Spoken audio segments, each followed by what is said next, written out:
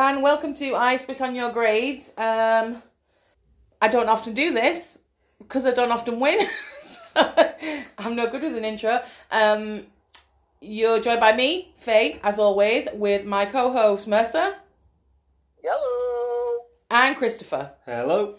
And today we're going to be taking on the zombie genre. So we had a lot of feedback in regard to this. Usual suspects came about quite a bit. Will they feature in today's show? They may. You probably know by now. So I'm going to hand you over to Mercer to give us some comments on those little bits of feedback. Okay, cool. So, yeah, we had made quite a few suggestions. We had quite a few one-liners, which was just the movie title, Naughty People. It's always nice to know why they're picking what they're picking. Gives us something that we might be able to discuss when we talk about the film, if it's the film of choice. So some of the suggestions that came through, we had from Twitter, we had Aaron Carruthers, who came in with two former video nasties, Zombie Flesh Eaters for the shark vs. zombie underwater fight sequence, and Zombie Lake for its sheer awfulness. It's a sight to behold. I've never heard of Zombie Lake. No, me neither. I think it's a straight video. Oh no, it's a video nasty, so it's probably like some 80s jazz. I've not seen it, and everyone talks about the fight scene between the zombie and the shark. I can't remember that. It's been a long time since we watched it, so... Yeah, usual suspects. We've got Gorehound on Twitter coming in with, I'm always going to say Romero's Dawn of the Dead. But it wants to give a special shout out to the 2008 zombie film Colin. I think that's that one that was made on like a £78 budget or something. Yeah. So that's quite cool. We got from Facebook, Julie McGinn come in with, never been a zombie fan, but Train to Busan is amazing. It is an incredible. absolutely brilliant film. It is a brilliant film. Is it going to appear today? Is it going to get ruined by a English language version? Yes, it is. Possibly. Again, on Facebook, we've got James Carr coming in with Night of the Living Dead for the Dead Resurrected, Night of the Creeps for a parasitic zombie. I could go on. I love all zombie movies. I never even thought of parasites and zombies. No. But... Like, would Night of the Comet fall into that? Is that... I'd say so, yeah. Yeah. I'd reckon that is. And probably that Witch Stars thing. I liked Witch Stars. Probably. I'll just do a couple more. We've got Shane Terry who came in on Facebook telling us to watch Dead Inferno, a.k.a. Bombshell Bloodbath, purely because he's the lead zombie in it. Okay. So if you want to support Shane Terry, everyone, see if you can find Dead Inferno. All right. And then last and not least, just because I think zombie films, they've all been quite serious so far, Michelle Conte came in with Shaun of the Dead is one of my top favourite zombie movies. Shaun doesn't kill Ed, but keeps him alive after he turns. This demonstrates deep male bonds that a zombie infection could not penetrate. Also, it was incredibly funny. Yes. Quite true. Subjective. I'm going to get this out there now. We haven't got Shaun of the Dead in this list. There may be other episodes where Shaun of the Dead would fall under another certain type of genre that I may use. Because we all know I've got a raging wide on for Shaun of the Dead. But I felt, in this instance, it was probably better to focus on zombie films. Does that make sense? Primarily, because Shaun of the Dead's a comedy. It's amazing. It's a bromance. It's a friendship film. But the ones we've chosen, I think, are full-on zombie films. Does that make sense? Yeah, kind of ish. Maybe my might detail from that. Just before we announce the film that the public picked as well, because there were quite a lot, I'm just going to give you the runners up. So we did have Zombie Flesh Eaters coming in 5th place. Mm-hmm. That was followed by Shaun of the Dead. Woo. It was then Night of the Living Dead, Train to Busan, Woo. and then, drum roll that we're not going to record from my phone. You got it. We knew it was going to happen. Dawn of the Dead, the 1978 original George A. Romero film. Right. Should we maybe announce ours before we go forward? Yes! Okay, so, Christopher, what did you pick? You saying about going all serious zombie film? I haven't. Mine is a left field choice. The absolutely brilliant Life After Beth. Okay. I have gone with the 2004 version of Dawn of the Dead, which, I'll come on to it, I think is a far superior film to the original. Don't hate me or at me. Sorry. And every single listener's just turned off. I also didn't go as serious as you kind of indicated we all had fair. No. I went with the uber classic 1985 Return of the Living Dead. Which is incredible. I didn't say serious. I said zombie, Okay. zombie, zombie. Don't have to be serious, but I think it has to be a film primarily about zombies. And Shaun of the Dead have got all these other factors into it. Yes, Life After Beth does. It has other factors. But maybe I'm just trying to justify why I didn't pick Shaun of the Dead. Maybe that's what it is. Fair enough. Anywho. Thanks everyone for getting in touch anyway and giving us suggestions. Yeah, thank you. Shall we crack on? I reckon so. All right. And I guess typically we normally start with the winner, but this week we're switching it up because I'm over excited and I want to go first. So, like I said, I'm going for the 1985 Return of the Living Dead. So that was directed by, and the screenplay was by Dan O'Bannon. Did you know? I didn't know this. This dude wrote Alien and Total Recall. I did not know that. I did not have a clue until I watched it. I was quite, well, not until I watched it, until I read about it a bit more. Yeah. I was quite surprised. Yep, it's the story of, Freddy, who's just got a brand new job in a medical supply warehouse, and on his first day during training, his trainee, Frank, blanked there, his trainee Frank decides to show him something exciting and very secret, which is... Nice cock. No. Wow. 7.5 minutes in. He decides to show him some tankers or barrels that were accidentally delivered to the warehouse by the government, which contain dead bodies, which are supposed to be the dead bodies from Night of the Living Dead. Apparently in this film, Night of the Living Dead really happened, but they had to change the story. So meta. And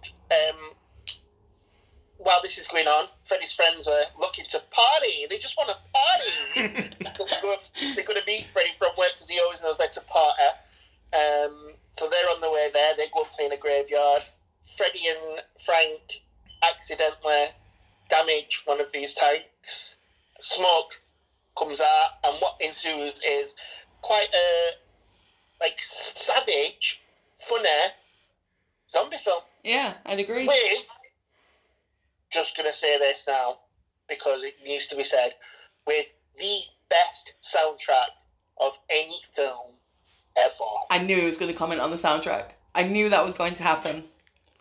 Obsessed with it. I love it. It's so good. Also, the cast is classic. So we've got... I never know how to pronounce this dude's name. Gallagher? I don't know. He's pretty good. He plays Bert, who owns the medical warehouse. Who's in Poltergeist? Yes. Mm-hmm. Yeah, he's in quite a lot. And we've got horror icon Linnea Quigley as Trash. Trash, again, could be one of the... I mean, do you know what? I'm watching it. She she's not. You're just drooled. You get excited over Linnea quickly. Woman. What's happening to me? On watching it again, like what? So not just the entertainment value, but for to kind of pick points out that I liked and stuff. I was like, there's not actually a lot to Trash's character. She probably gets about 10 lines. Those lines are not great. I love them. What is it that she's like? It's when they ask her, when they're talking about going to the cemetery to wait for Freddie, and she goes, "Yes, let's do that." Like that. It's like, why? She's just confirming she is wanting to go into the cemetery. Just randomly, yeah. Like, I like that. In the most enunciated way possible. Oh, yeah. What's your fan? To be fair, she gets what she wants in the end. She does. She absolutely does. She does get what she wants. Probably the only character that does. I think as well with Trash, what I love about her is, I think, just the fact that she is like quite punk rock. She really doesn't give two hoots about anything. It's evident that she does this thing quite a lot as well, because this is the first time I noticed this, and I've watched Return of the Living Dead so many times, and to pick up on it this time was amazing. When she starts getting naked, it's like, oh, she's getting naked again. She does it all the time. Yeah. And her clothes have got like pop buttons. Yeah, just ready to show a badge at any given time. She's gone to like stripper supply store to get them. But do you see how she gets out of the car as well? She's the only one who kind of like climbs onto the bonnet and then sexily slides herself down the bonnet of the car, like she's performing all the time. She's on it. She's on form all the time. Yeah. Do you know what's interesting about that? With my interest in this, do you know Casey? So not the goody girl, but the other kind of punk girl. The one who looks like the girl from Tragedy Girls, I think. What do you think? Yes, completely. Not sure. Well, Jewel Shepherd is her name. She was a stripper, and do you know this? Well, we went on IMDb to have a look, and she's in a film called Sexercise. Okay. So it's literally all the listings are kind of soft porno, kind of strippery sort like of thing. Most of the Pussycat Dolls. She what? Like most of the Pussycat Dolls. So she was a stripper, and Dan O'Brien saw her and actually wanted her to play Trash. Okay. But she wanted to not strip. Right. So she, which is quite bizarre considering you've just mentioned she made a lot of softcore. Yeah. Porn. Well, it looks like it were. It might not have been, but it looked like it were. So she asked if she could audition for Ace's role. And got it. Okay. But again, things I don't think... Like, Linnea Quigley is kind of famous for dancing in movies. Yeah. Like, she always dances, doesn't she? She's always dancing and taking her clothes off. So I can't imagine anyone else doing that part. No. And to that song as well. I did think it was... If I can just talk a second about the group of friends as a whole, it's an odd bunch to put together. Don't you think? We got the really nerdy dude who she keeps calling a nerd, and then we got the punk, and then the clearly... Preppy girl. And then clearly the anarchist doing his levers and chains. Yeah. It's an odd... I kind of get... It's kind of a hodgepodge of different stereotypes thrown together, which is fine, because we don't go that in depth with them, so it doesn't matter that they're a weird mix of friends.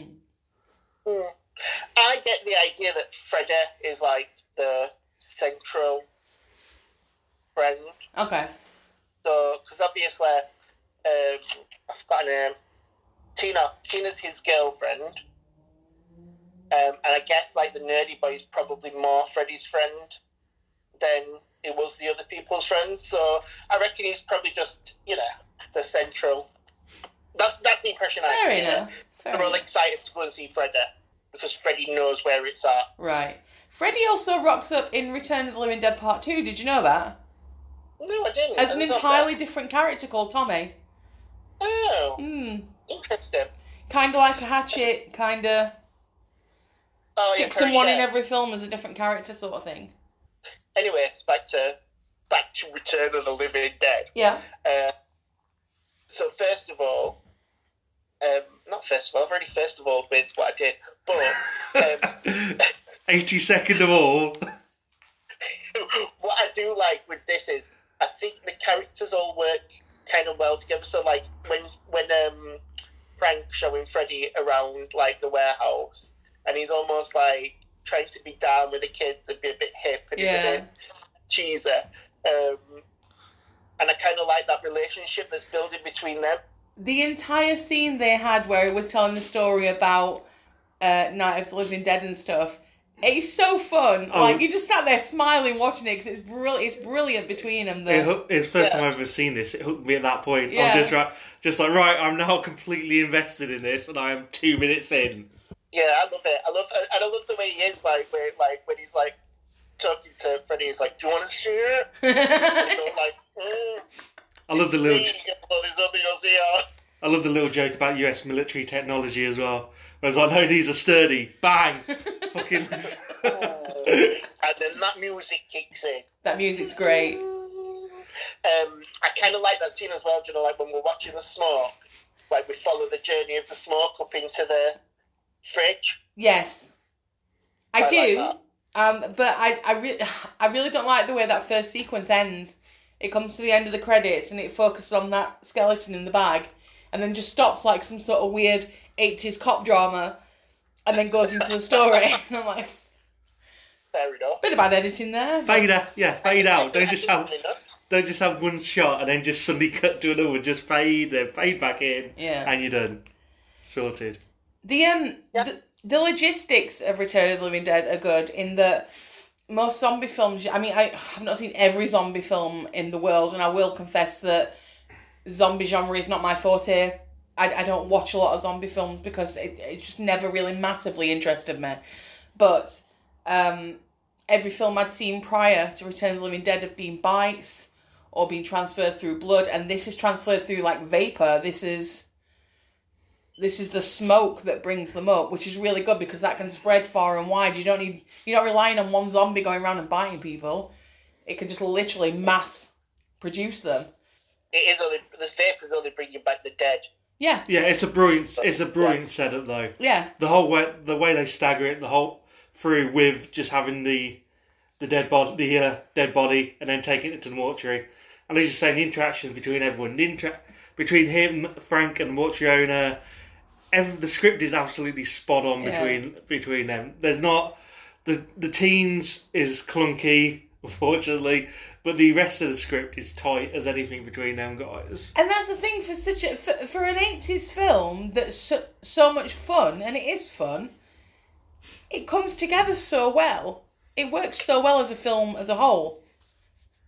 Yeah, and I think the comedy in the film, I don't know, it doesn't feel like forced comedy.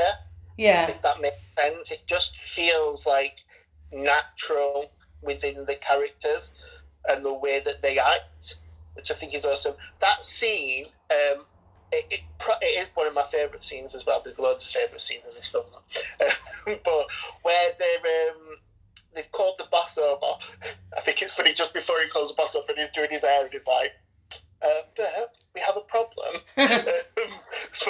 When they call the boss over and they explain what's happening, and then they let the zombie out of the freezer, and they're like screaming and panicking. I'm like, it's like a Marx Brothers scene. So it's like something from a Marx Brothers. It's slapstick. It's pure slapstick. Whoopsie! I absolutely love. The most realistic scene is when they first get up after being knocked out. And they have the half a dog, and he just grabs a big mallet and starts battering it. That's exactly what happened. You see,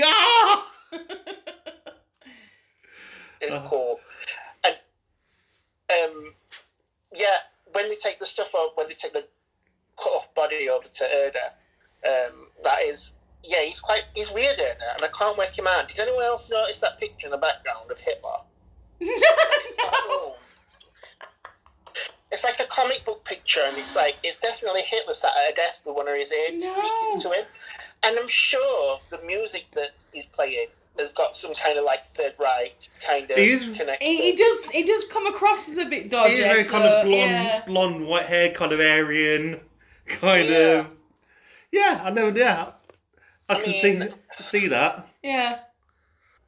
I'd say as well.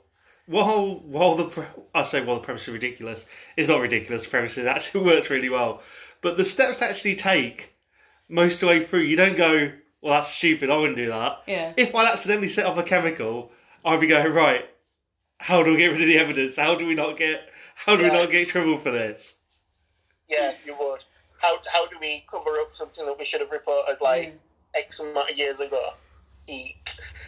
This is what I like about when they burn the body, is the fact that the idea that they think, because the smoke's only got into the warehouse, but then burning the body to get rid of the evidence releases the smoke into the atmosphere. Yeah. Which I love, the idea of that. And then that rain, like with the rain and the smoke mixing and creating like acid rain, is quite good. And then when you can hear, like, because when it's raining and that, and you can hear like the zombies, the screams and the noises and the screams and stuff. I think that's quite scary. That. Yeah. So I used to watch this so many times when I was a kid, and it used to be one of the, like, when we went to video shop, I'd rent Return of the Living Dead. See, I'd always rent Return of the Living Dead Part 2. It was always Part 2. Yeah, so so there's a massive like nostalgic kind of vibe to it. Yeah. But when you take that away, I still think it's an awesome film. It reminds me. This is the thing. It reminds me a lot of Thriller, but Thriller came before it. Thriller came in 1983, and this came in 1985. Okay. So I always thought that Thriller took away from this, but it doesn't appear that it did. It seems it was the other way around. And the way they crawl and bring themselves out of the ground is amazing. It's so good. And that was one of the things that used to be quite, not scary, but used to be quite cool about Thriller, is the way that they were just pulling themselves from below and getting up and stuff. And the stages of decay that they've got throughout the film are brilliant. So you've got some that are like that guy who looks like the Tango Man in the beginning, he's just coming into his own as a zombie, you know, like it's some sort of fucking, I don't know. Anyway, so he's like just started it, and then you've got the half woman who's just totally gone from the bottom, who always reminds me of the Walking Dead. Walking Dead. Yeah, the Walking Dead woman. You've got like skeletons. Do you know what I mean? It doesn't centralise on one thing. It's all different things. Yeah, you know, you used to most zombies doing that slightly decayed, just fresh in the ground kind of thing. And Tarman, obviously, Tarman's brilliant. He is quite star of the show. Yeah, I like the different kind of levels of the zombies, but what I also love about the zombies in this film, which I think is probably, it's not new, as in there is a little bit of running in another one of the films that we're going to talk about today, but this is kind of like the first time where we get to see zombies who aren't just shuffling morons. Yeah. They've got brains, they know what they're doing, they know why they're doing it, and they're fast. And if I was in, these are the zombies, like, that if I was around, I'd be dead straight away. Yeah. There ain't no running from me. But I like that, like, the whole concept. Like, so the half woman, who's fabulous, she really is. She is. However, I've got to say really quickly, I have a real problem with her when she's speaking, because she's hardly got any lips or tongue, and yet she is perfect in her delivery. Like, the enunciation is spot on, but she's got no lips or tongue. It's a minor gripe. It's a stupid gripe, and I do apologise. Carry on. No, it's fine. I never really noticed it. But what I like about her is that she sets up the fact that zombies aren't just mindless killing machines, and they're not killing for the fun of it. She's like telling them, we're in pain, and the only way we can resolve this is to eat brains. And you're like, oh, you poor zombies. Anyone who's allergic to aspirin, take note. Yeah, brains. But I like her. Apparently, she and Tarman are voiced by the dude who does the "We Think You Should." Oh, really? Okay. Yeah, but his name's Scuzz. And also, apparently, Spider, was homeless when he got the job, so that's lucky for him, because I think he went on to do like a Friday the 13th. I know Scuzz did. I think he might have gone on to do one as well. I checked on his IMDb. He definitely went on to make some sort of other horror. I don't remember what it was, but... That's nice. That's nice for him. Yeah. But yeah, what else do I have? I've actually got so many notes on this. Oh, Trash. I'm going back to Trash. So obviously she gets killed in a way that she says she don't want to die, which is a bunch of dirty old men ripping off her clothes and eating her, basically. Yeah. Which is what happens to her, which is quite cool. And she becomes quite human then. She's quite like a little girl when she's getting killed. You feel sorry for her. But when she comes back, like when she comes out of the mud and she does like this like hand up like move from Work Bitch, and in the background you've got like the echo kind of version of Tonight, but slowed down a little bit. That is freaking awesome, don't you think?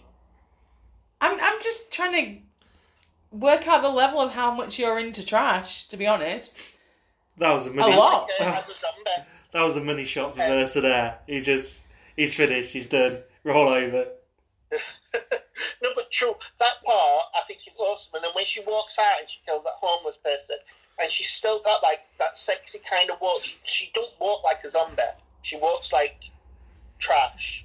And her mouth extends as well. Weirdly, her mouth looks like it jars itself open. Yeah, like a snake. Yeah. I think she's the scariest zombie in the film. Okay. As in, she just looks quite aggressive, and it's almost like she becomes like leader of the pack. So do you know, like, we're jumping towards the end, but do you know, like when they go into border, like the roadblock? Yeah. She's like in front of everyone doing her sexy walk. And remember, they all run, but they're not running past her.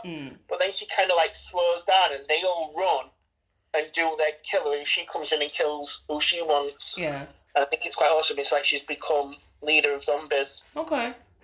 Which is probably her dream, to be fair. Probably her dream. Yeah. Probably. Well, once you achieve your first dream, I suppose you have to find something else that you want to do. Truth. Cool. And let's not forget, let's talk about like the way the zombies actually work. The fact that like when them paramedics come to see Frank and Freddy, and they go outside and the zombies kill them. Yeah. But the way they do it is it's like a mob. It's like a pack mentality. So they're luring them and they're setting up a trap to get them. And I just love that. Send more paramedics. What? As if a zombie speaks. So I think that's awesome. Well, you don't know what stage of decay he's in, so they might have only just become one. He's still got that human instinct and... Be fair, they're all intelligent though. Tarman creates a pulley system to rip the door off. Yes, he does. He does. But just for another useful fact, do you know that part where she's running upstairs away from Tarman? Yeah. And that stair breaks? Yeah. She didn't know that we're going to, like, they didn't tell her that stair we're going to go under her. So she legitimately thought... Really? Yeah. I always find it funny that you've got like 6 of them after who run up. And not one of them goes through the floor or anything like that. They're all just fine running up the stairs after that. Missed that step. I'll tell you one thing. There is one thing that does kind of grind my gears about this film, if we're being honest. So, Suicide gets bit. The paramedics get bit. Scuzz gets bit. None of them come back as a zombie. Well, because it doesn't pass through bites at all. No, the paramedics are outside. Because Trash is the only person who gets killed by the zombies or comes back as a zombie. No, the paramedics do as well, because obviously he's already turned when he tells them to send more paramedics. He's not the paramedic. It is. That's him. No. Is it not? I'm sure it is. When the police, he's wearing an ambulance uniform. Is it? I just know when the police come afterwards, there's a dead body on the floor, a paramedic with his brains oozing out. I'm sure that one who orders them is actually one of the I'm sure he's wearing a paramedic uniform. Maybe it's like the dusk till dawn logic in when one of them gets bit, they become like, takes a while for him to become a vampire. Whereas when the guy who Sex Machine kills, I think it is, he becomes a vampire straight away. So maybe it's on your level of tolerance for zombie bites or anything that, you know, maybe different rates it works at. Maybe we'll put it down to that so that you haven't got your gears grinded. Maybe. I tell you what I did like, and I know it's jumping to the end, but when he does eventually get onto the phone to the military from calling on the barrel, the thoroughness of the information that's passed along is fantastic. It's not a quick picking up the phone and going, yes, we got the situation. Yes, okay, I'm on my way. And then put phone down. It's like, yes, sir. And how many? And when did this happen? And where did this happen? And they take down all the information. I'm like, that's fucking thorough. That is thorough. I'm happy with that. I suppose if you're going to launch a tactical nuclear strike, you want to have, you don't be working off sketchy information. But most films do. Most films take bites of information and then just go ahead in, you know. I thought it was quite sweet when he is speaking to them and they were like, yeah, we've got a contingency plan for this. And like Case is like, what do they say? It's like, got a plan. And she's like, yes. And you're like, oh. You think you're going to survive? You're going to die. Yeah. And then what I think is absolutely awesome about this film, which is obviously setting up for a sequel, I'm guessing, is the fact that when they go, all right, yeah, it's hit this much radius, only 4,000 people dead, don't worry about the fires the rain will put it out. Yeah. And you're like, no. Come on, make alive. Yeah. But yeah, for me, I just think, as far as zombie movies go, I think this has a brilliant balance between the comedy and the horror. It don't really ever kind of like, it doesn't teeter either way. It's kind of like just a nice balance. Yeah. I think the cast are all really quite strong in regards to like it being an 80s zombie flick. I'm not going to say like it's Oscar worthy from anyone because it ain't Oscar worthy, but it's the performances match the vibe of the film. I think the cinematography does as well. It's quite dirty. It's a dirty looking film, and that's essentially what it is in terms of its story. It's dirty and it's scuzzy and... Yeah. And it doesn't rely on a happy ending or anything. And it doesn't follow like the normal tropes of zombie films at the time, I'm guessing. So, you know, we've got intelligent zombies who run, who don't die the way that you think they're going to die. In fact, we don't even know how to kill them unless you burn them. I think Dawn of the Dead might have set wheels in motion for that, because when we come on to Dawn of the Dead, we can talk about it, but there are scenes in Dawn of the Dead where the zombies are becoming conscious of the surroundings, and I think that builds up to maybe this. It's also got its nods. It's also got its horror nods, so you'll notice the chapel inside the crematorium is called Wee Chapel of the Dawn, which I obviously thought was a reference to Dawn of the Dead. Yeah. So it's got its tropes, but you're right, it flips them. So this was wrote around about, I think they were released at different times, but I think the concepts for this was around about the same time, so as Dawn of the Dead. So they were looking, I think initially they were looking at a direct sequel for Night of the Living Dead. Okay.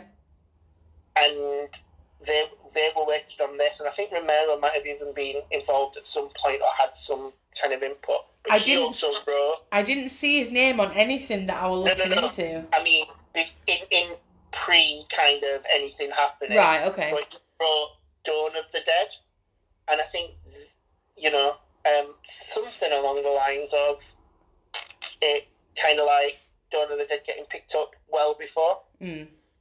So they had to redid the concept. So I think that's why there's such a massive time gap, because it's 78 and 85. Yeah. But I'm sure there's an interview with Dan O'Bannon somewhere saying about the initially looking at doing a direct sequel to Night of the Living Dead, which is, I guess, why it's called Return of the Living Dead. Yeah. But yeah, Dawn of the Dead got commissioned first. Fair enough. Or something like that. But yeah, I love this film. And I do think it's a fantastic zombie film. And I think it's one that you can put on and kind of like just, let it wash over you. Yeah. It's a fun beer and friend film. And have fun on your own film. Yeah, obviously, but I'm just saying it's the type of film you put on a Friday night when you're a little bit trashed. For Mercer, it's a fun, Hey! a fun special alone time film. Yeah. We've established that you want to be all alone with this film. I don't know where this trash obsession came from. I think I'm obsessed with things in quite a few things, which you'll learn as we go along. But yeah, so that's me and Return of the Living Dead. Love it. My pick for the zombie genre is Dawn of the Dead, the remake, 2004. Don't turn off! I know I'm going to get lynched for this, but I've got to be true to myself, yo. And I think that the remake is far superior to the original. And let me tell you why. So, the original's a classic. We know it's a classic. Everybody loves it. I find it a bit boring. I'm going to be honest. I find it a bit boring. I do. It's got an amazing opening. It's got like amazing social commentary.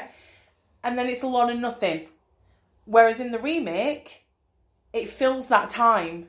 It fills it with fun elements. So you've got like them shooting celebrity zombies. You've got them going about their lives. It's a different feel entirely, and it engages me more. It draws me in more than the original does.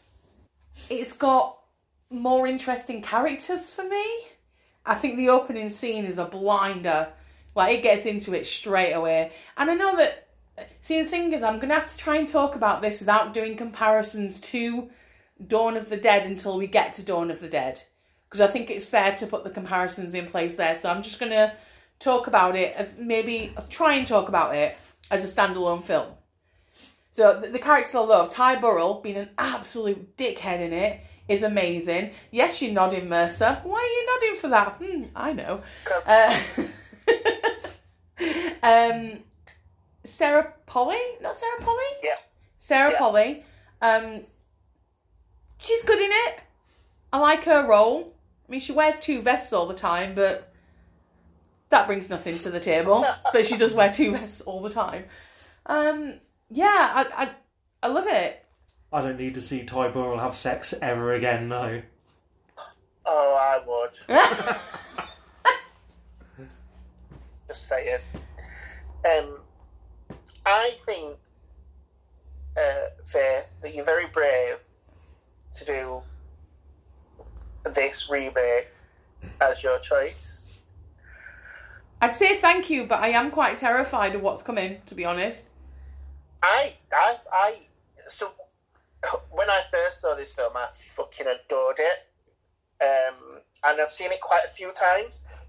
This time, I got some different feelings. I still loved the film, but I just felt like there were certain things that, there were some proper standout moments, and then some things that I was like, right. I think it's as you get older, you start looking at things a bit differently. I'm sick of you and your feelings. I'm sick of you and your feelings changing from when you were younger. Fucking hell, man. How dare you have a different opinion of film? No, like, you nailed it with the opening. The opening scene is fantastic. That, the little girl, Hannah Lochner, as a zombie is quite scary. And I think, again, we see it in other films, but they never really focus too much on children being, like, fully evil, do they? No. Like in zombie films. Kids are either alive and evil or alive and good. They're never dead and evil. Or dead and good don't get a look in at all. No, dead and good, pointless. No, but like the focus that they gave her, like the makeup effects on a child, quite often you see that they kind of dodge that, like in films. But I feel like they do that, and that entire opening scene's fabulous. One of the things I do love about the opening scene as well is the tropes it sets up straight away, and it happens in every zombie film, and I noticed this in every one. And It sounds so stupid to comment on it because we all know about it. But it's basically all these little things that happen in the background that nobody notices until it actually becomes apparent that something's going on. So, like, in Shaun of the Dead, he sees the person on the floor while he's going past on the bus. In this one, you've got the guy in the ambulance who's fitting, and she notices it as she's going by. I mean, she works in a hospital. Might not be anything to her, but it pinpoints all these little things. Yeah. The opening scene is brilliant. Just the fact that they're so caught off guard with what's going to happen. You know, she's come back, she's tired. They've had sex in the shower, like you do. And then, all of a sudden, there's a little bitch running towards them, wanting to eat their faces. No, it is a good opening scene. I tell you what I like, not that I like, but what went through my mind immediately was when she gets out of the house and she stands next to the car and she looks around and there's all that destruction going on, screaming and stuff. My mind just instantly went, oh, Anna from Anna in the Apocalypse. Yeah. Skipping down the street, it's like that scene. Anna in the Apocalypse, everyone. Did it not remind you growing up? Of what? Did it not remind you growing up? Did it not remind you of the cross? Wow. I know, right? From a guy who grew up in where? Brixton. Brixton? There's nothing wrong with Parsons Cross. Plus, I didn't grow up on Parsons Cross. I grew up on Cleveland Speller, which is actually only the 7th. Not better. In Sheffield to live. So, thank you very much. But, yeah, I do think that opening scene's really cool, like, with all the destruction and, like, I also like the fact that Anna's not done. Like, she gets out. Yeah. She fights to get out. It's quite a tense scene of getting out of the bathroom, to be honest. Because he's very close to grabbing her. He's very close to just yanking her back in. And when she's driving down the road as well and people are trying to get in the car. God, could you imagine? I mean, I don't drive, but if I did, ooh. It then obviously goes into, like, the whole title sequence with... is it Down? Did it start Down with the Sickness? It starts with Down with the Sickness. Again, banging soundtrack for this one. All banging soundtracks. They get to the mall quite quickly in this one. It happens almost instantaneously, whereas it doesn't in the original Dawn of the Dead. Again, I'm trying not to compare, but this what I'm saying. This one moves at a much faster pace than Dawn of the Dead does, and that's why I like it more because you're not bored. To be fair, Zack Snyder isn't really a director to hang around with a lot of his films. He doesn't take long lingering scenes. He's very much let's shoot this and cut as fast as we possibly can. I think when they do get there, they try to make the characters have some sort of embodiment of their originals in terms of like the security guards who were just like not trusting at all and verging on sexist, racist, that sort of thing. I'm trying to think which character you're referring to. The in original. Well, originally you've got all the military who were going around shooting black people. What do you mean before we're in the mall? Right. Yeah, okay. yeah. So what I'm saying is, in this version, I think they do try to bring back some of those characters. It doesn't feel as poignant as it does in the first. They bring back some of the actors. Yeah. Ken Fiore? Yeah. And Tom Savini. Yeah. And I don't know his name. Scott H. Riggio. Easy for you to say. It's the first one to become a zombie in the mall in the original. Oh, okay. He plays like a colonel giving a news. So you get like Tom Savini. And I saw that on IMDb. Yeah. I mean, I will quickly say, nothing to do with the film, really, but the extras on this DVD are probably my favourite extras of any film ever. I adore them. They're brilliant. You've got the whole newscaster just going through the entire event as it happens, which goes on for about 45 minutes. It's fucking great. And when they make friends with Andy, is it across the way? Yeah. His whole journey from his point of view as well. Brilliant. Extras are so good on this. But again, that's not to do with the film. So the zombies. Talking about what kind of zombies we've got in there. These are fast. They are fast. Fast that you wouldn't expect. So the bigger lady, when she turns, you wouldn't expect her to get up and start running as fast as she does, because I couldn't run that fast. But there is one that bothers me, and it's my only gripe in the film. It really is. I think you know what it is. A fucking zombie baby. For fuck's sake. I hate it. It serves no purpose whatsoever. Hate it. It literally is just for shock value, I think, Zombie Baby. And to have that character in the film. It looks like a Living Dead doll. It looks like a cheap Living Dead doll. Great. So I think the idea initially was that the baby would kill the mother, but they decided that were a bit too graphic, as in the nature of a newborn baby killing its mother was too much for an audience to take. She turned already, so what would be the point of that? So I think they changed it, that's what I mean.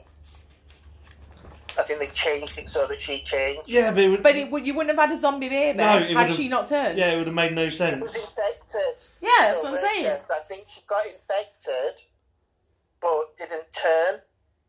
So she had the virus, but because it was a scratch, oh no, I think it was just blood and was taking longer for her to turn. Oh. And then she had the baby killed her. Or the idea was the baby would kill her. You can't see this, but I'm shaking my head.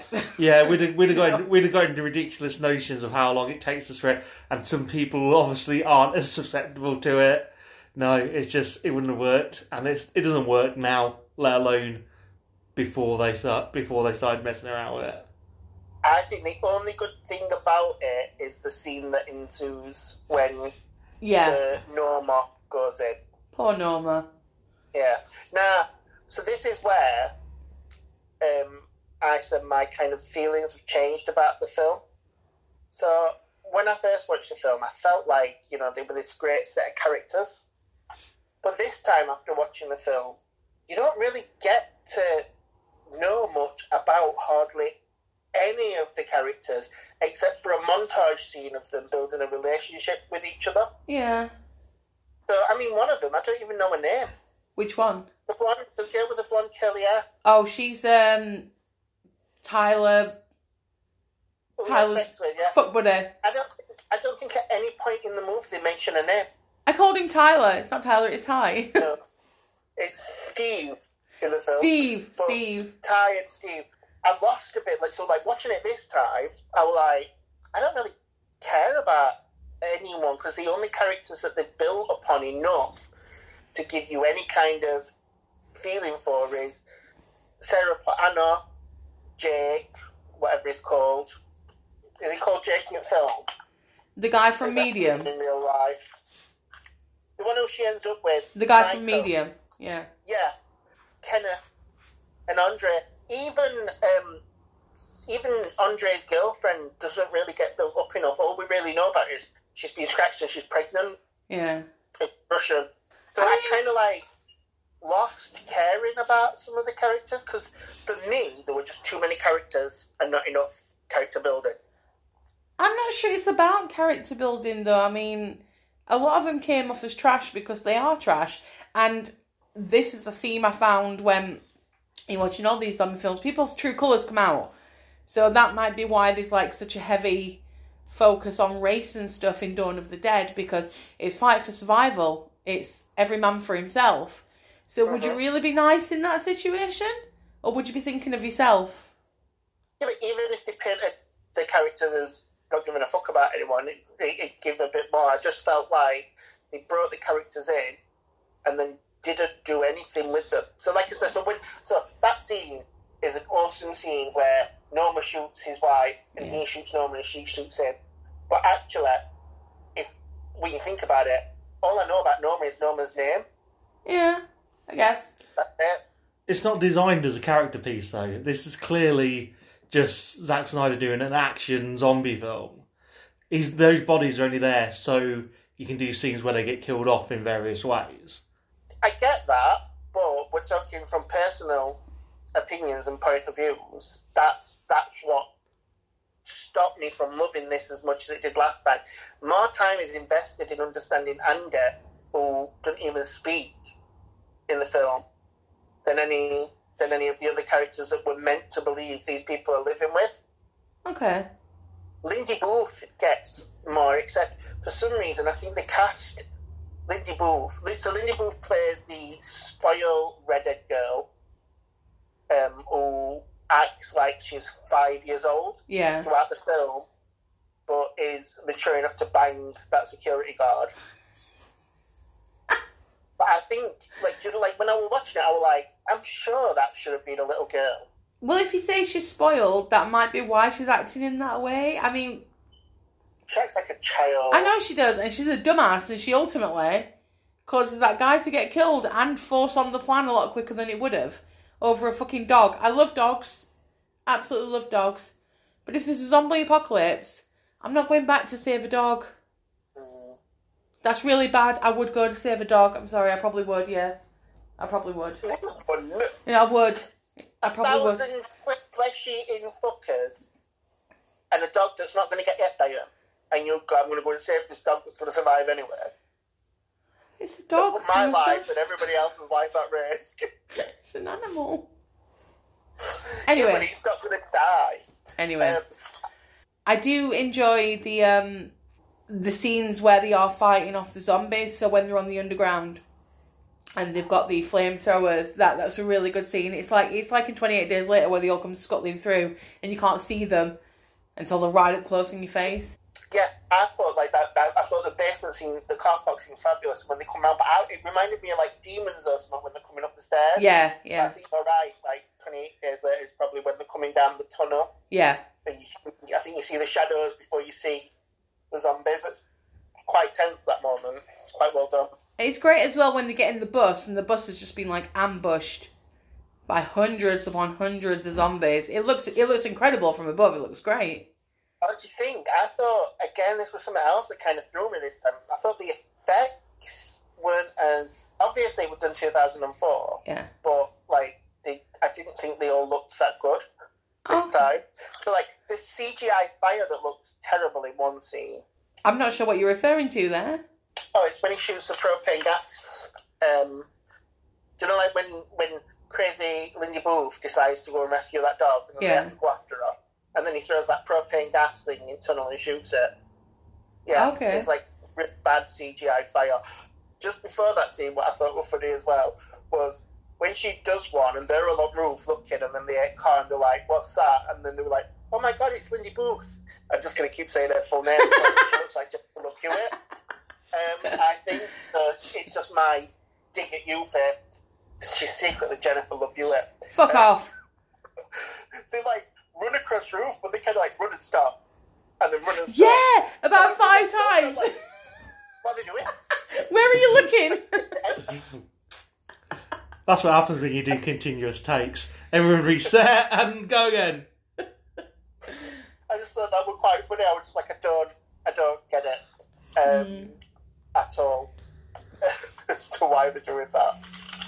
Not to push it to the end, but my favourite part is at the end where they eventually get away and the credits are rolling and then you cut into them with the camera and you've got the found footage of them getting to the island, finding that head in a bucket, and then all those zombies just coming. It's brilliant. I love it. I think there's some really good parts in this film. There. There's more good in this film than there is like little nitpicky like parts, like the annoyance of the characters.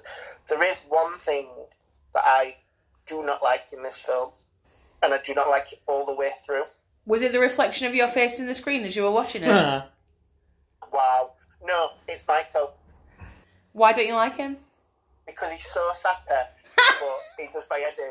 There's this scene, do you remember that we do that montage and then there's this beautiful scene where they're all sat around having dinner together and they're all laughing and joking and everything is happy. And he brings it down. And then she goes, what's the worst job you've ever had? And he's like, well, I don't know about the worst, but I know what I was worst at, being a husband.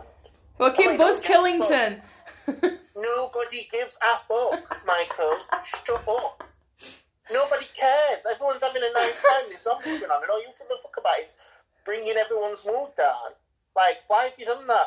And then with martyrdom at end when he's like, I can't go, I've been bid. And I'm like, oh, shut up. That's the right thing to do. Yeah. Just fucking die. That's the right thing for him to do. It's the right thing to do. But, like, the way he does it is all like, oh, poor me, I'm such a martyr and I'm protecting you. And it's just like, he could have just gone, oh, fuck me, I've been bit. I'm off. But no, it's like, I love you, I can't go, oh, everything's terrible. Go do one, Michael. He loves her. That's why he told her. If he just fucked off and left without saying nothing, she'd be like, wow, douchebag. Just fucking staying behind, are you? No, he had to tell her. They met like an hour and a half ago. You don't fucking love her. It's been more like a week, actually. He's been married twice. He doesn't know what love is. He just gets married. So he does my head in. What would have been better if they'd have cast Nathan Fillion, which apparently was one of the options. To be fair, if Nathan Fillion was in all films going forward, that would also be great. Or if we saw more like bad Ty Burrow.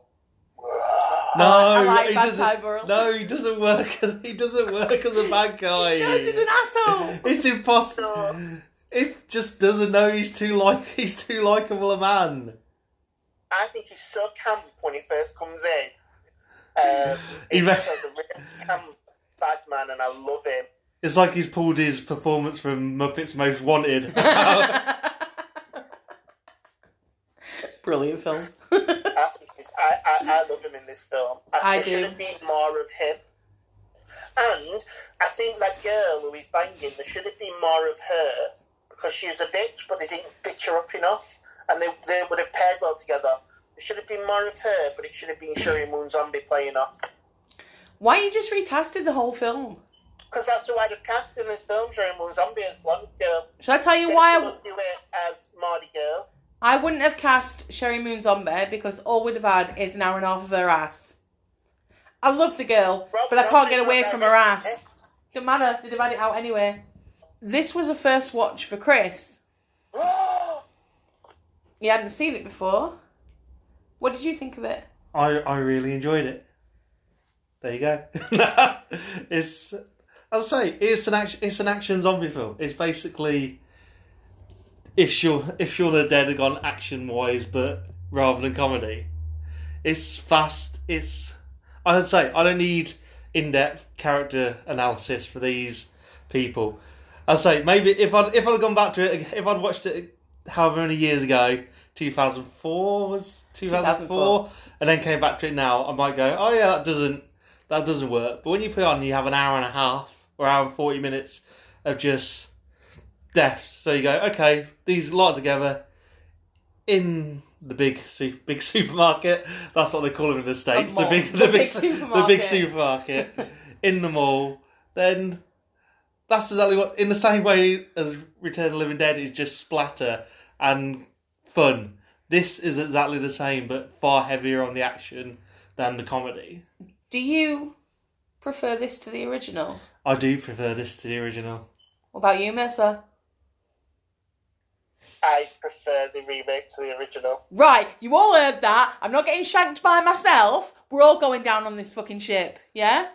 The only issue I have is why even the mall in America, they have a ready stock of polo mallets. I don't know anyone or any of our listeners will find somebody who plays polo, but they have a ready stock in there. This was literally Chris's takeaway from the film, is that he didn't believe you could go into a sports shop and have polo mallets ready. He didn't believe this. That was the most unbelievable thing about I'll tell you, if you go into Sports Direct, you can get big mugs. You can't get a polo mallet. Also, just a quick question. Zombie attack. I've got a crowbar, a nice big iron crowbar. Am I going to swap it for a mallet? They're pretty heavy. Mallets are longer, more distance. It's like The longer it is, I think the less force you get. when you get a swing on, if you get a full swing on it, a lot of force behind a mallet. So like baseball bats are about that big. I think like you have to bring it back and bring it round. So by the time we've done that, they've passed mallet part, they're on stick part, and they're in your face. We witnessed it in this film. But you can strike earlier because it's longer. No, I would have swapped my... So, but, he's a douchebag. If it were me personally, I would have gone into a gun shop and got a gun. But there you go. Oh, yeah. Yeah, that's the other unbelievable thing. It's like the gun shop is outside of the mall. Surely in the States, no. No, they're just there in the mall, ready. They are. They're all in I don't know if it's. But in his gun shop's over the. His gun shop is over the road in this, though. I don't know that there is gun shops in malls. In Walmart and in the original Dawn of the Dead, there's a gun shop. There's a gun shop in the mall. Yeah, it was 1978. Yeah, I think it's exactly the same.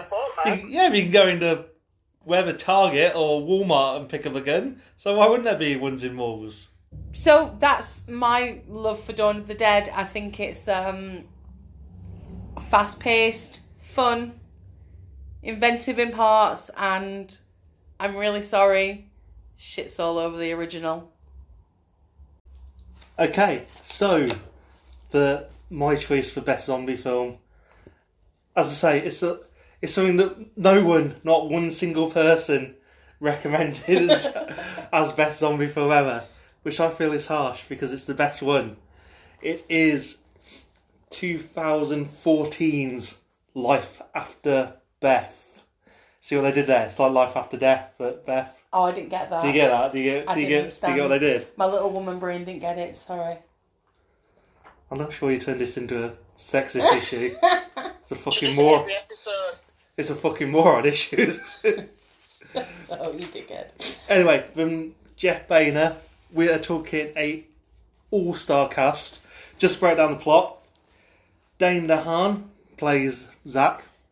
He has been recently bereaved. His poor girlfriend, Beth, played by Aubrey Plaza, has sadly passed away after being bit by a snake on a hiking trip. However, is she dead? Is she really? Because John C. Reilly and Molly Shannon are doing some shady things around the house. So we go on this emotional adventure with Dane DeHaan as he loses again, and ultimately loses again, Beth. As I say, absolutely all-star cast, along with Dane DeHaan and Aubrey Plaza, John C. Reilly, Molly Shannon, Anna Kendrick, Paul Reiser, to name but few, and podcast favourite alarm, Matthew Gray Gubler. Woo! I'm pretty sure Chris only picked this so he could mention Matthew Gray Gubler. I love him. He is brilliant in every single thing he does. I have not seen a bad performance from that man. But you will not see a bad performance from anyone in this film. See the way that ties in. See, segue. Beautiful. Beautiful. The reason I love this film is, I say, because zombie. I don't mind a good zombie film. I don't mind people being bitten, eaten, beaten, whatever you want to do. Speeding. Whatever floats your boat. I have no issue at all with that happening. But this is just far more. This is just, there's zombies, there's people being eaten, but it's all about what would you do to protect that person you love, and what would you do to have them back in your life, and how far would you go? I said while we were watching this that to me, Life After Beth is very reminiscent of Swiss Army Man. That kind of fantasy, kind of indie. And it is. It's like an indie, indie zombie. It is indie as fuck. Yeah. But no, you're right. All the leads are brilliant in it, and it's really funny. Really, really funny. I love seeing John C. Reilly pop up in anything. And the way that him and Molly Shannon act, trying to protect her, has me in hysterics. It's fantastic. I love it. And obviously Aubrey Plaza is amazing. It's as you say, it's like Shaun of the Dead and Dawn of the Dead. We go when we start with the funeral. Obviously, we start with the come back for the funeral.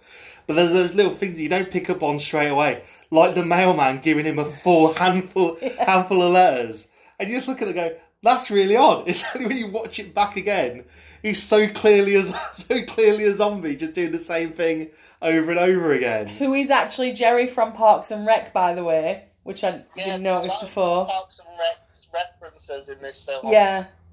FYI. I think I agree with you. I think the cast are pretty solid in this film, and I think everyone gives a really, really good performance. I love like the different levels of like where they're at within themselves as people. So like you've got Aubrey, who when she comes back, literally I got a clue what's going on, and she didn't understand why everyone's being really weird. Yeah. And saying the things to say it, and I think like that confusion, it's like I don't know. I think she does that brilliantly, and then I think Molly Shannon and John C. Reilly do a really good job of like not really understanding what's happening, but knowing that what's happening is good, and then trying to balance like how they like keep that good thing to themselves. Well, they can't obviously think it's that good if they're hiding it. If they thought it was a good thing. Well, they don't. They're like most people imagine that circumstance. If you go to see a doctor or whatever and go, hey, my daughter has died, but she's come back from the dead.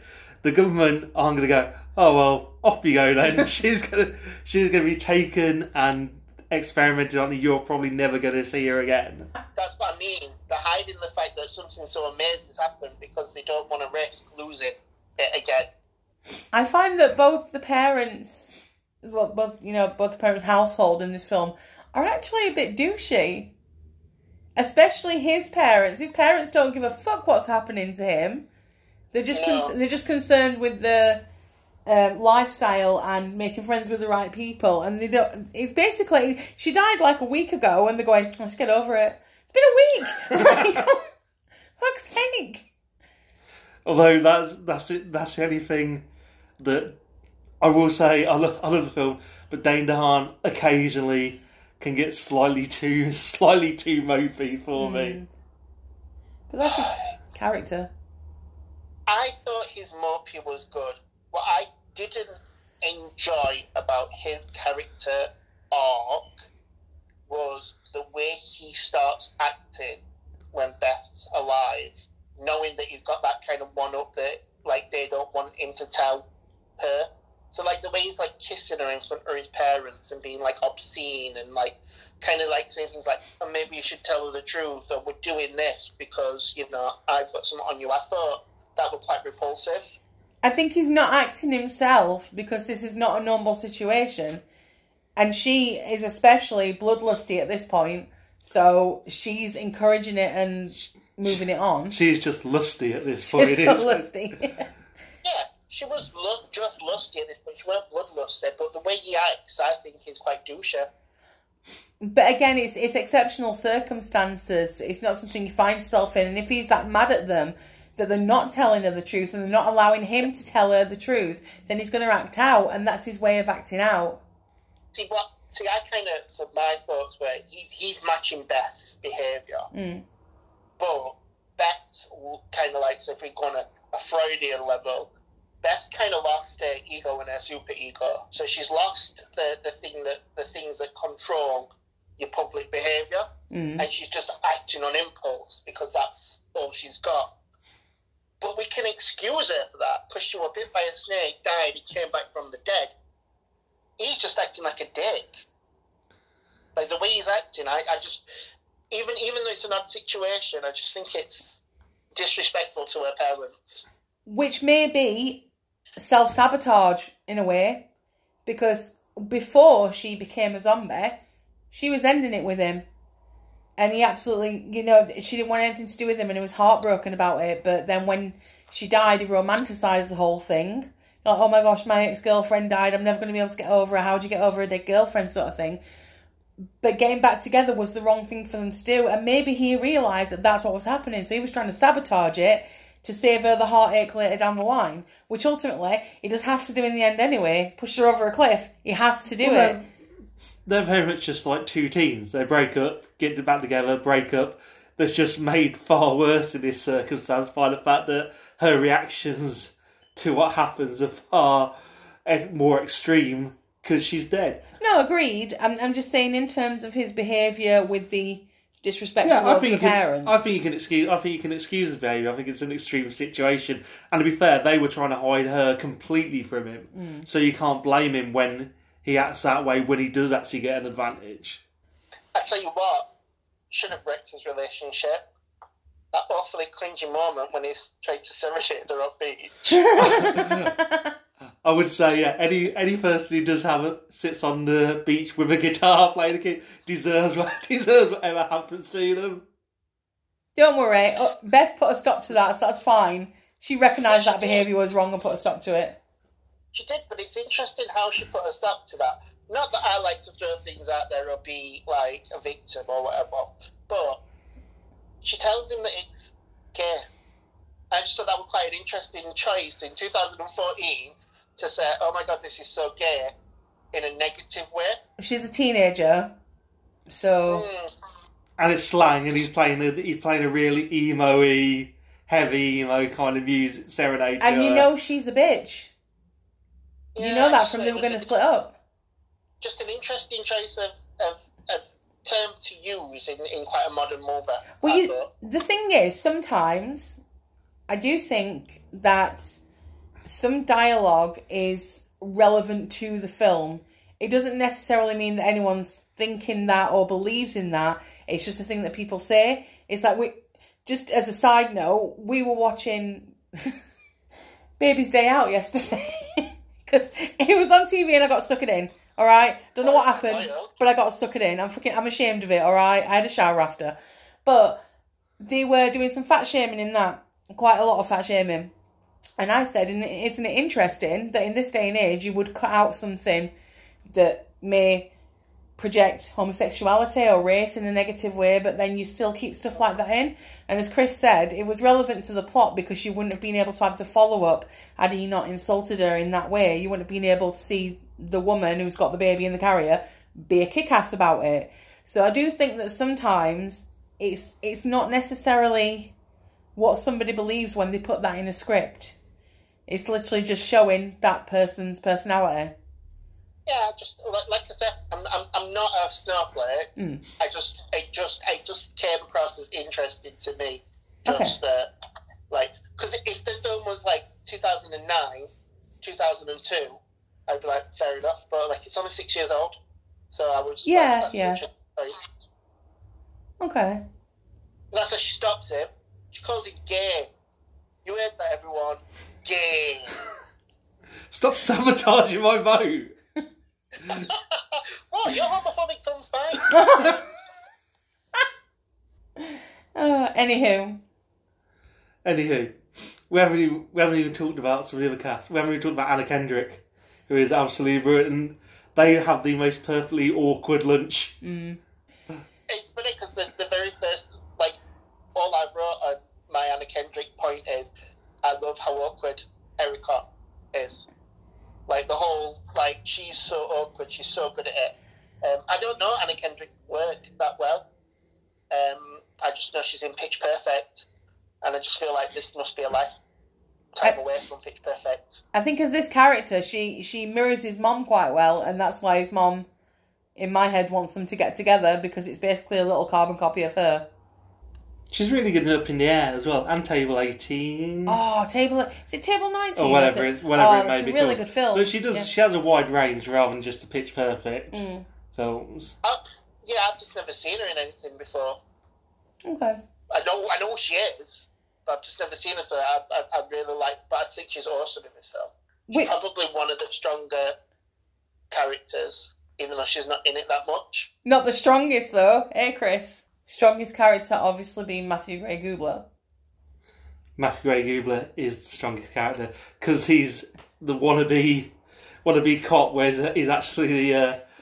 They have them far more in the States, where you have a complex basically of houses, and you'll have security just for that actual estate. Yeah. He's sitting there cleaning his Desert Eagle. It's Tighty White is. Tighty White. See, that's. What's it called? Y-front. Yeah, Y-front's Tighty White is. I mean, there's a clear difference between him, whether he's the hero, whether he's ultimately the hero, and Dane DeHaan's the villain. Dane DeHaan spends the whole film in black, whereas Matthew Gray Gubler's there in white. He's the good guy. He's the hero. He's the one who's mopping up zombies at the end of it, protecting everybody. I do love when he's just killed his granddad and he's just pacing around in his pants with his gun. Just the image of it just makes me howl. It's brilliant. So when funny. he shot him for the first time, I actually put, again, that's a notable scene for me because I was like, I don't like that scene, except for Matthew Gray Gubler. Yeah. If he went in that scene, I'd just be like, what is the point in this? And when he's trying to get her to, when he's trying to get his brother to kill Beth as well, it's like, take the gun. So good. I love Matthew Gray Gubler. We all do. We all love him. And we end up with another film with a sad ending. Another not happy ending, ultimately. I see it as a happy ending. I don't see that. I don't see having to shoot your ex-girlfriend when she's become a zombie, as a happy ending. It's a semi-happy ending because they're there at the end and he's there with Anna Kendrick and you don't know whether things are going to be fine. But as I say, having to execute your ex-girlfriend, I don't class as a happy ending. I think the entire film for me is a tale of missed opportunity, and how if you get that second chance, it's not always going to be the perfect ending that you think it is. So as I said before, I think he romanticised his relationship with Beth because she died. And when he got that opportunity to get back with her, when she couldn't remember anything about breaking up with him, so essentially a clean slate, and he got back with her, he started to realise, even though she was turning into a zombie, it's clear that her personality was coming to the forefront, and everything he didn't like about her before, and she didn't like about him, was coming to the surface. So you get that second opportunity, and it's not always the fucking greener side of the fence that you think it's going to be. And ultimately, he ended it. He ended it to be with Anna Kendrick. He realised he liked Anna Kendrick. Well, it doesn't end well for Best Parents either. Let's say John C. Reilly's dead by the end of it. Yeah. She's eaten him, and Molly Shannon has cut off her hand because she's feeding it to Beth. So any kind of tie that he would have had to his old life has gone. And now he's moving on to a new one. So I think it's a happy ending. It's a happy ending for him, selfishly. But it is still a happy ending. Interesting that I like the whole Anna Kendrick thing. I just think that's like an opportunist kind of jump into something to kind of get over what I've just been through. What I thought was sweet about my ending of the movie was when he shoots Beth, but just before he does, and he tells her he loves her, and she loses a zombie voice and tells him that she loves him, as if that one grain of humanity that she had left was there to tell him that she actually did love him. So do you think if he did genuinely love her, he would have still shot her at that point? Or do you think he would have gone, hang on, there's still something in there, I'm not going to do this? He did it because he wanted rid. For me, that's what I think. I think you're wrong. I think he shot her because that's what he had to do. Because she was never going to be Beth again. She was just going to be a zombie, and he couldn't put her, himself, or anyone else, like her family, through that. So he became a douche, but during him being a douche, he also watched the impact that other people coming back from the dead were having on people. Mm. And the lengths that, like, Molly Shannon specifically went to kind of keep her daughter. He couldn't put people through that. So I actually think he did the right thing, and he made a conscious decision to do so. That's fair enough. I'm just saying I don't think it's as black and white as it seems, in that he shot her and that was it. I think his own emotions came into play as well, that's all.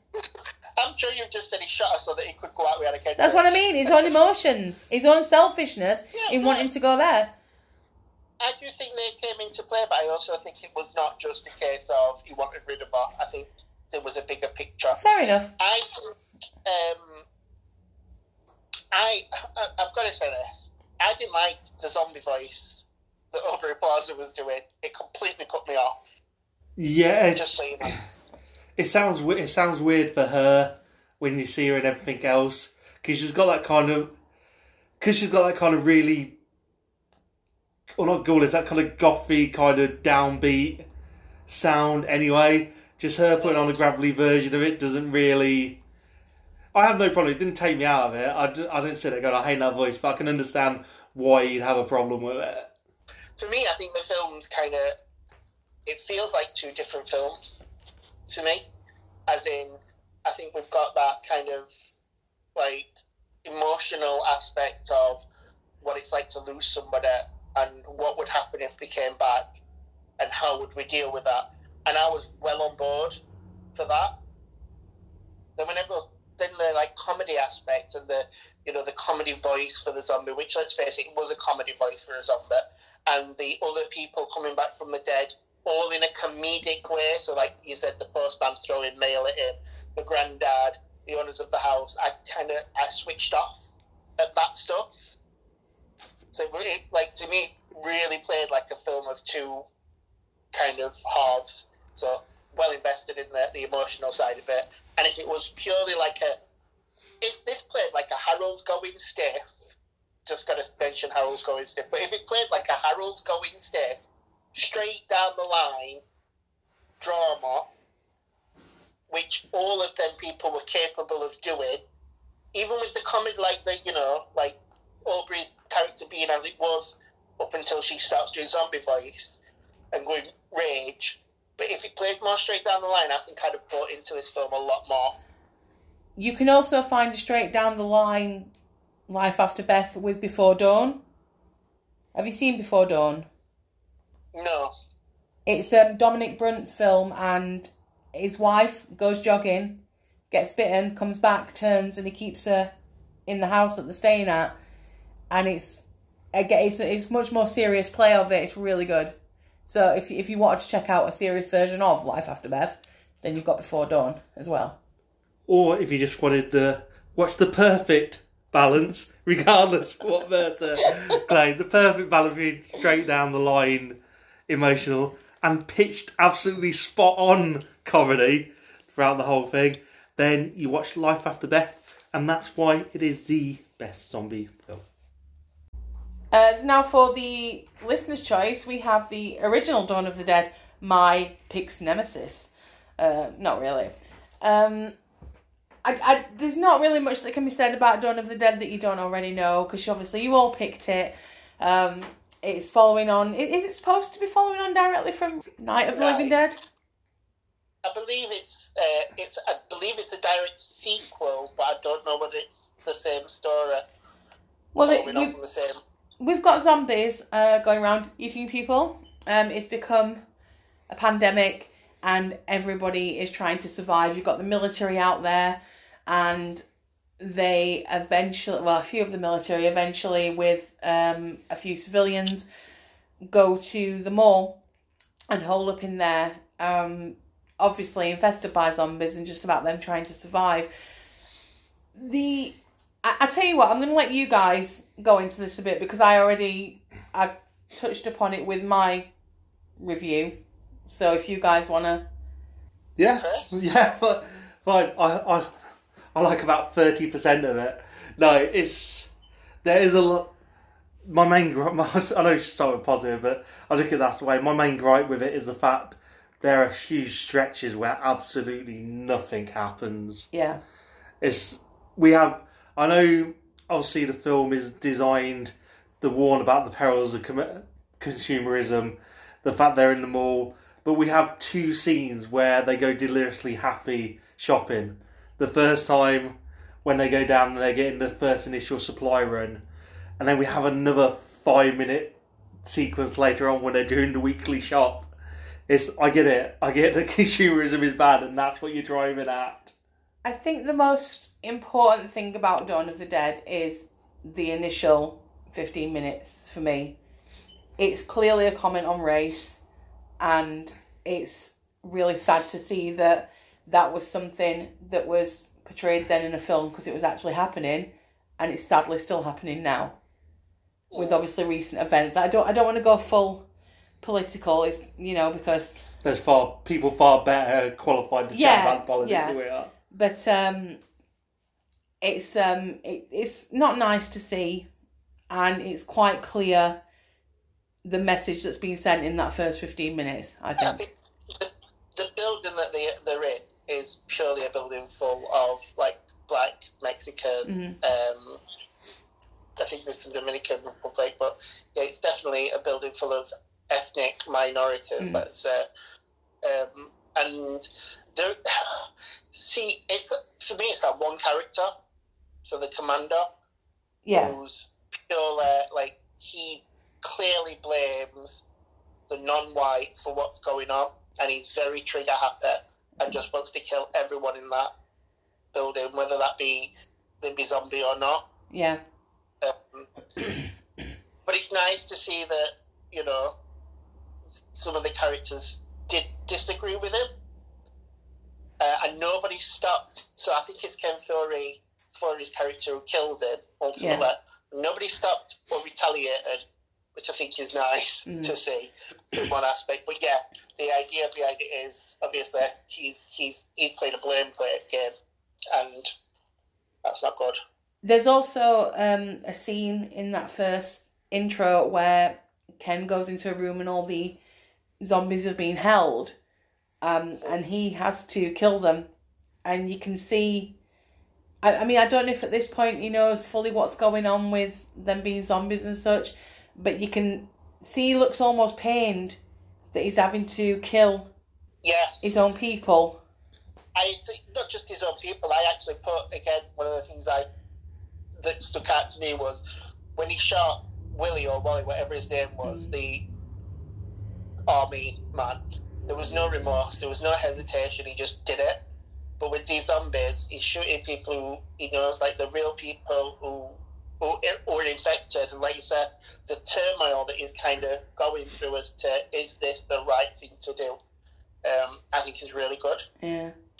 I do think that the race plays Well, yeah, it's whether it's whether you look at that as a commentary on inner city black on black violence or not.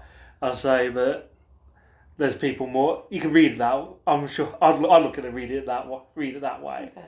But I'd say we'll try not to get. Although we can't not mention the politics of it. No. We try not to get too bogged down in it because I say I'm sure there's 1,000 papers written on Dawn of the Dead. It was interesting as well because as you got more into the film, I mean, it's been years since I've watched Dawn of the Dead because last time I watched it, I wasn't a fan, as I say. I don't know if it because I was younger. I didn't particularly enjoy it this time either, but there's some scenes in it that are quite stand out, and one of them is the way that you've got, like I say, when they go into the building, it's full of what you would consider minorities. The fact that they're just getting shot and there's horror in there and there's violence and it's nasty and it's bloody, and then you've got the group of white people who were stood around making it like a spectacle, like a day out. So they're there with the drinks and the guns and they're shooting the zombies and they're laughing because they've got that privilege to do so.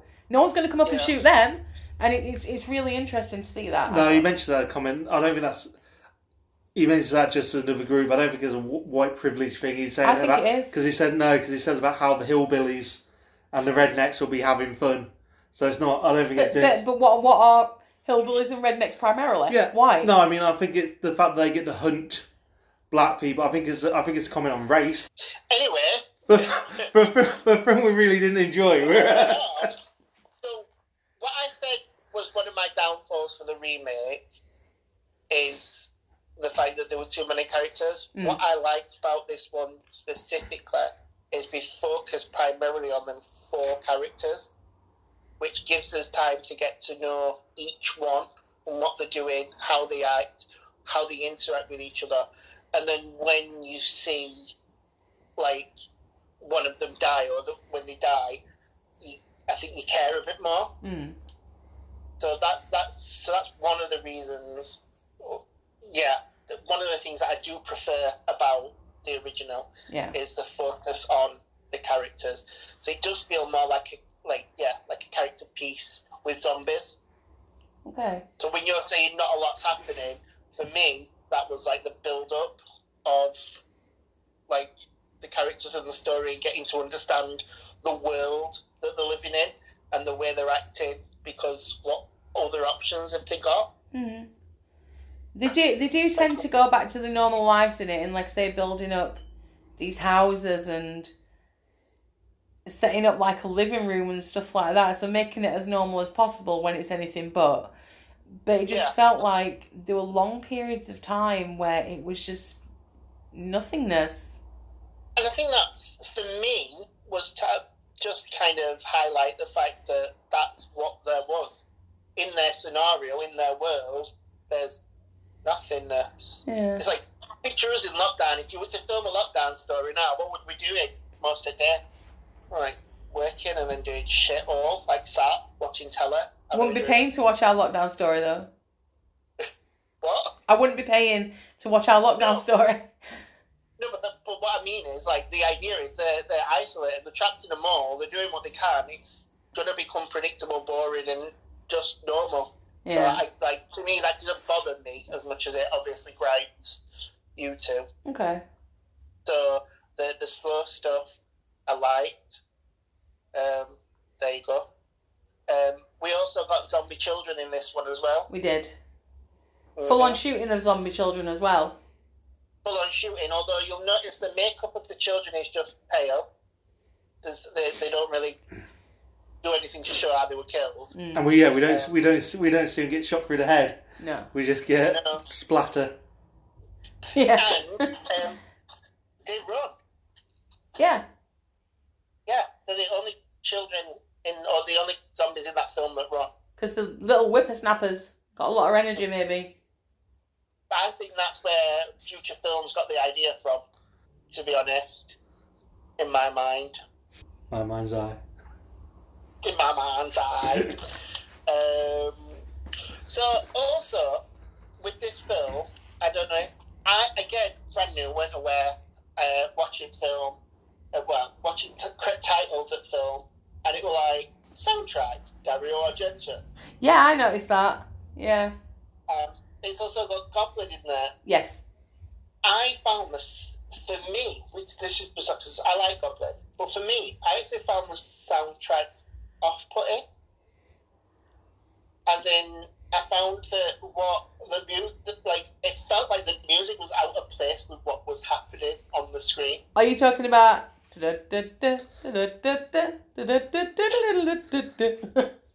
Just in general, throughout the film, at some points I was like, it sounded like synthy kind of goblin-y, whatever.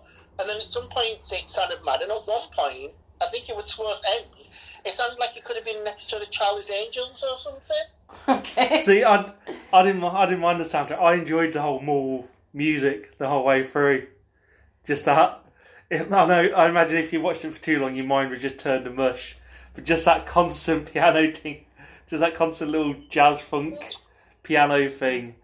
Great, loved it. I think the soundtrack worked absolutely fine. And Shaun of the Dead also took from it in the opening as well, which was the first time I noticed it.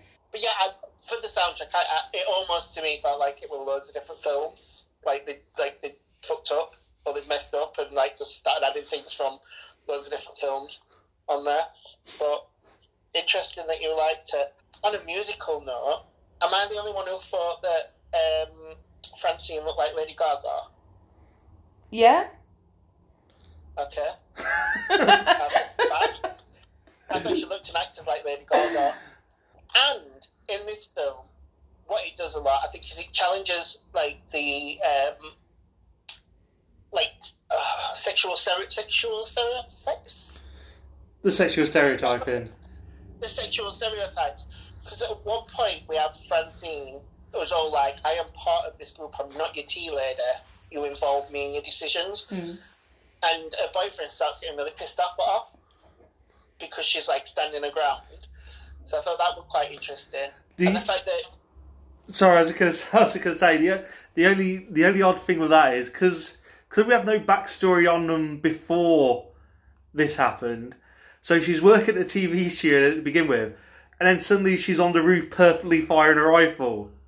No, they have some practice in ice rink. No, that's after. Is that after? She went perfectly firing it. She's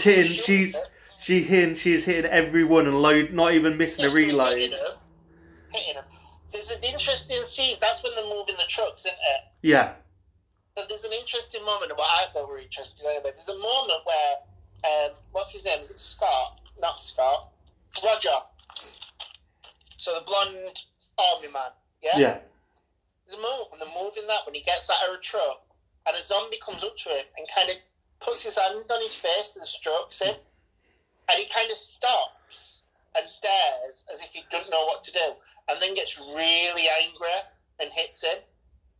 And I'm like, is that something to do with his sexuality there? I picked up on that. That is really... Because he does look really affronted. He doesn't seem to care. The fact that zombies are trying to eat him generally, that's fine. But this one zombie doing that, and he really does punch him in the face. Maybe it's the fact that the zombie showed some sort of human side, and it made the whole killing of them a lot harder to do, given if they have emotions, it makes them a person, whereas before you could just view them as dead. Maybe. But prior to that, they'd kind of already discussed the fact that the people are kind of like acting on a sort of human impulse, which is why they go into the shop, the mall. I just thought it to me, it felt like are we challenging masculinity, or are we challenging is his own sexuality being challenged? Because it's obviously his relationship with the relationship is with Roger. No, he is Roger. It's with Ken Foree's character. So it just made me wonder whether there was some kind of like hidden subtext that could be wrong. I guess we'll never know unless we go on the internet and find out. But do you know when he does get bit eventually? Did anyone care? Do you know, like I said, I like the idea of caring about the characters. I didn't care about him. I didn't like his character. I didn't care when any of them got there. Really? Yeah. What I did like was, and again, just linking back to sexuality, and I know it's not the same, but watching Roger die, and this is going to sound bad, but it's almost like watching someone who's got a long-term illness, specifically something like AIDS. Yeah. Watching how he becomes frail and weak from a bite or an infection. It's almost, to me, like, and then marrying that with like the anger at the male zombie for touching. That would make sense. It felt a bit like we were trying to say something, but we didn't really want to or know how to, or were brave enough to at that time. Okay. So I don't even know if AIDS were prevalent at that time. They were prevalent in the 80s, weren't they? So, Well, this is like 78, is it? So it's coming up 80s. Yeah. It did feel like watching someone like a slow death, which, again, I mean, he got bit twice, which was quite interesting at the time, because he weren't just getting up and becoming a zombie straight away. Did he cut off his leg? No, he bandaged it, but they say during about infection how it takes time to spread, because they work that into the script just so you don't go, oh, I wonder why he didn't immediately turn. For some reason I thought he cut his leg off. I don't know why. So with this film, I think that one of the big problems lies in the kind of tone, and I think the tone gets a little confused halfway through. So do you know when the bikers break in? And they have they start pretty much playing with the zombies, and they have like a pie fight. Oh, and stuff God. Like that. It just felt juvenile. Yeah. And just kind of messes with the tone of the film. But I don't think it achieves anything, because then it starts to start getting dark. But I guess when it starts getting dark and they start getting killed and things start breaking down, I think that's kind of... I think it does have something to say, because at the start of the film, you've got the military who are going in, and that guy who's just going round happily killing people because he's got free reign to do it. You've got an excuse to do it, and he's going ahead and doing it. And in this one, they've managed to keep some sort of order in that they're keeping out of their way, and for the most part, the zombies are keeping out of theirs. So they've got their own space, the zombies have got theirs. But then these bikers come in and just start fucking everything up. And it's like, well, now you've ruined the dynamic of what we've strived to create so far to get out safely. You've just ruined that plan entirely. So I think it does say something about it. Just people coming in and not viewing it in a smart way, not, trying to survive in a smart way. Just doing whatever they want because you can. Who's going to stop you? Yeah, what they do, like the breakdown of how humans act in society has something to say. I just thought the way he did it, like with the pie fight, didn't make sense. Okay. It wasn't, if they came in and just started whacking the zombies over the head, or catching them like doing what they're doing later zombie films, like where they get them fighting with each other, then that would make more sense than I'm going to throw a pie at you, which seems quite juvenile. That's Yeah, like I say, I just see it as there's nobody there to stop them to doing whatever they want, so they do whatever they want, and I guess it's whatever comes to hand first. They're there squirting like water guns on them because they probably just got a hold of some water guns. I don't know. fair enough. But yeah, I think if I don't think you can do an actual direct comparison of Dawn of the Dead to Dawn of the Dead 2004. No. I feel like the 2004, everyone says it's a remake. I feel like it's more of a reimagining of the first film. We've just taken we've taken the mall. The mall is really the only consistent thing. Yeah, true. To be honest. And the fact that one of the shops is named after Galen Ross, who plays Francine in the original. But, what shop's that? It's when they first, when they first walk up the hill to see the mall? Yeah. And you've got the big mall entrance, and there's like a shop type name. Yeah. And it's Galen Ross, and that's the actress who played okay. Francine. I did notice in the remake, the 2004 version as well, that the coffee shop was called Hallowed Ground Coffee, which I thought were quite cool. Hallowed Ground. Yeah. But yeah, I don't think you can do a direct comparison of the two, because I don't think, it doesn't feel like a remake to me. Yeah. The 2004 one. It almost feels like piggybacking off the success of something by using the same title. Mm. But when I look at them as two separate, just two completely separate films, my preference is the 2004. As is version. mine. Yeah. Likewise. Purely because I just think it's a lot more. So it's more entertaining. I think the zombies are better. It just feels better. The original, I love. I just wish. What I wish they'd have done is maybe lose some of the characters, so that we had more character building in the 2004 version. Yeah. So we got to know people a bit more. That I miss from the original, and I wish they'd have used that Hare Krishna zombie in the remake in the 2014. I remember, and this is another one. So I watched this again.